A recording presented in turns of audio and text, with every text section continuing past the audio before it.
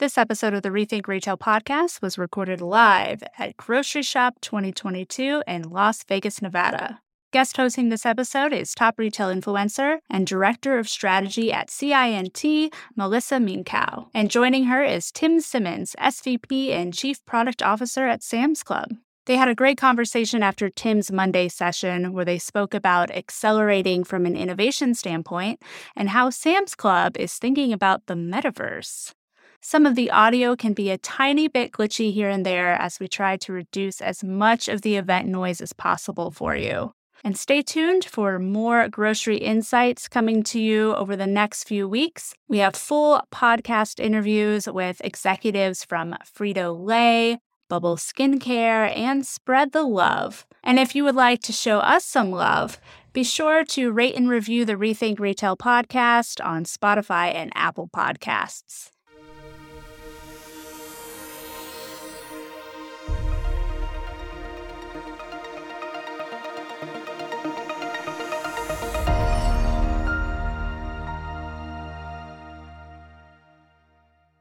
Hi, everyone. We are joining you live from Las Vegas at Grocery Shop 2022. My name is Melissa Minkow. I'm the Director of Retail Strategy at CINT. And joining me here today, I have Tim Simmons, SVP and Chief Product Officer at Sam's Club. Welcome. Thanks, Melissa. It's great to be here. Yeah, thanks for joining me. So you just had a great session talking about a lot of different technological innovations at Sam's Club. I had some follow-up questions.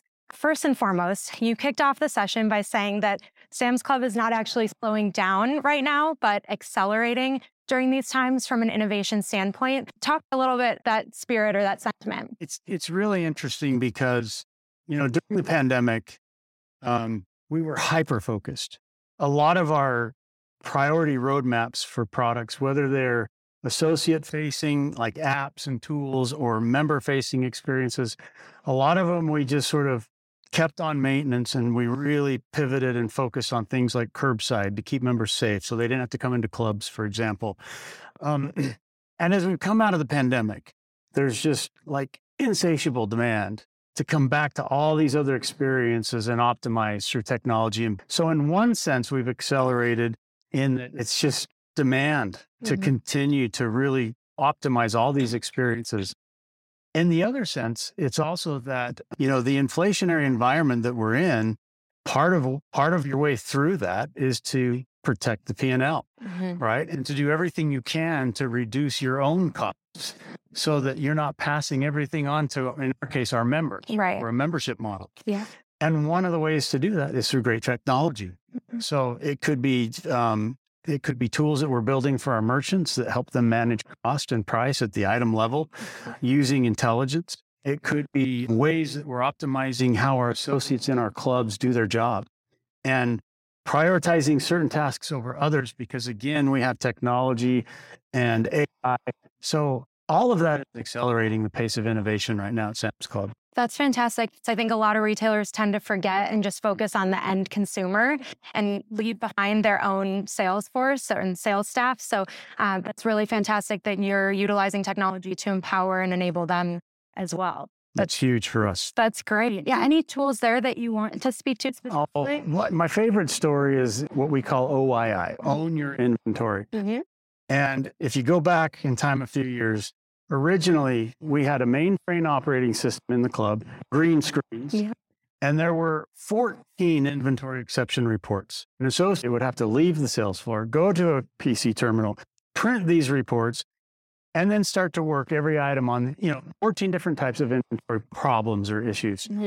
Well, initially we said, let's digitize that so they don't have to leave the floor. But the longer we sat with that problem, we said, it's not just about digitizing 14 reports. It's like, where's the intelligence? Do they really need to work every single one of the items on every single one of those reports? So we added intelligence into it and we prioritized the actions for the associates. Fast forward to today, now we're automating a lot of that just through artificial intelligence and scanning, robotic scanning of the club. And it's freeing our associates up to really engage members. Hello, Rethink Retail listeners. I want to introduce you to another great retail podcast by best-selling author Ron Thurston. earlier this year, Ron kicked off the Retail in America tour, where he left New York City in an Airstream trailer. Since then, Ron has been traveling around the country, interviewing the nation's brightest retail thinkers as he celebrates their stories of retail pride. He offers a compelling new look at the changing face of American retail. It's one of my favorite podcasts out there right now, so check it out, the Retail in America podcast, streaming now on all of your favorite podcast platforms. And speaking of freeing associates up, you also mentioned Scan and Go technology in your session. I am a huge fan of Scan and Go. I don't really understand why more retailers are not using it. It's fantastic. Let's talk about adoption there, though, because pre-pandemic, consumers weren't really using QR codes. They weren't comfortable with them. What has adoption looked like intra-pandemic now that consumers know what to do with QR codes? You know, it's interesting because when we launched Scan and Go, I've been at Sam's about 7 years, and I was here in the very beginning when we first launched it. And what's funny is initially there was more internal fear. I think members have being afraid of this new tool. Interesting. Experience. We were worried that, members would have a great experience with it.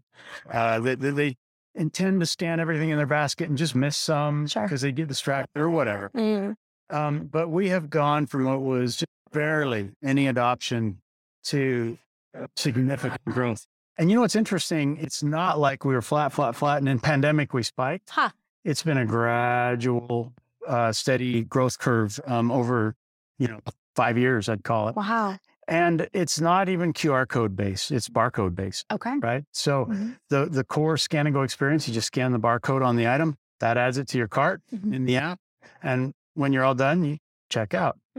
We're creating experiences where we're integrating QR codes for things like scan and ship.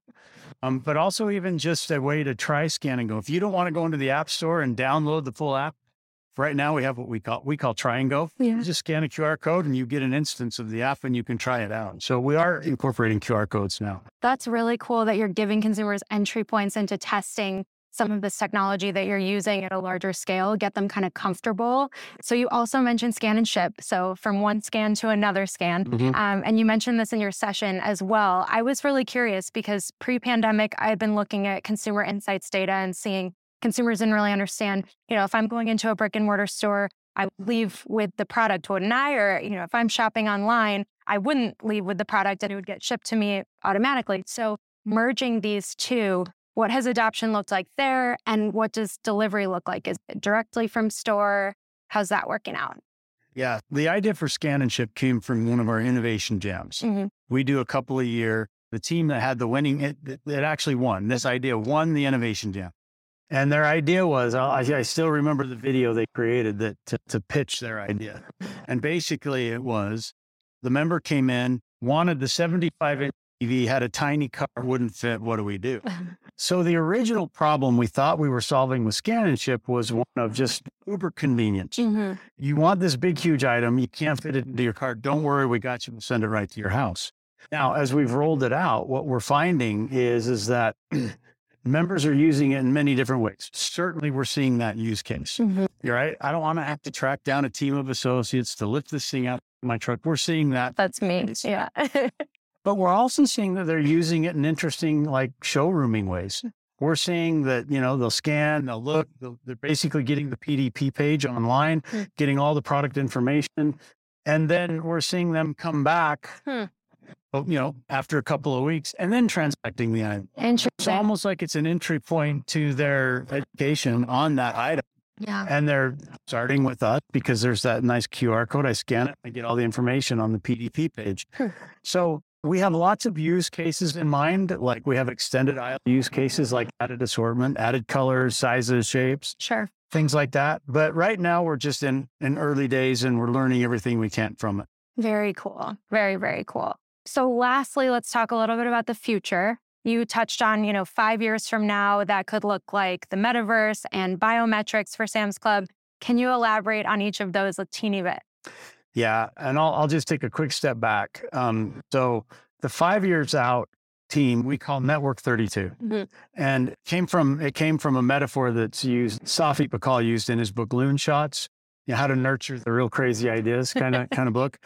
And his point of that metaphor was 32 degrees is the temperature where you have both ice and water, you have both solid and liquid in its both kind of state. Yeah. And his point was, if you really want to get the crazy ideas that turn into something, you've got to have some structure. Sure. You've got to have people that are focused on that. Yeah. And the water part is more, let the ideas be crazy. So our Network 32 team is a team that focuses on things that nobody else is looking at. Mm-hmm. And examples of that are like the metaverse, biometrics, et cetera. We don't know what the metaverse will look like for SAMS. Right. We've got lots of ideas, but they're looking at what the core technology components will be. We know augmented reality and virtual reality will be a part of it. So they're doing all kinds of experimentation on that and how you could get a virtual and an augmented reality from a brick and mortar club and put it in a digital space and vice versa. So we're learning a lot on that. Biometrics, some retailers are using it limitedly. We're not yet. It's more of a 5-year out thing. So the things they're working on aren't on anybody's roadmap. And if they weren't working on it, we wouldn't be. Right. So the idea is, the real crazy things, let's make sure somebody's looking at those. Yeah. Very cool. Well, I love the spirit of innovation, experimentation, and just balancing both the future with the near term. That's fantastic. I really thank you for your time and for elaborating on what you touched on in the session today. You bet. Thank you. It's fun.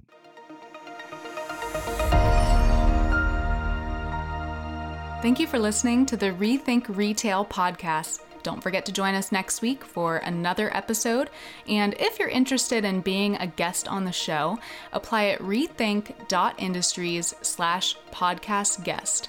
That's rethink.industries/podcast guest.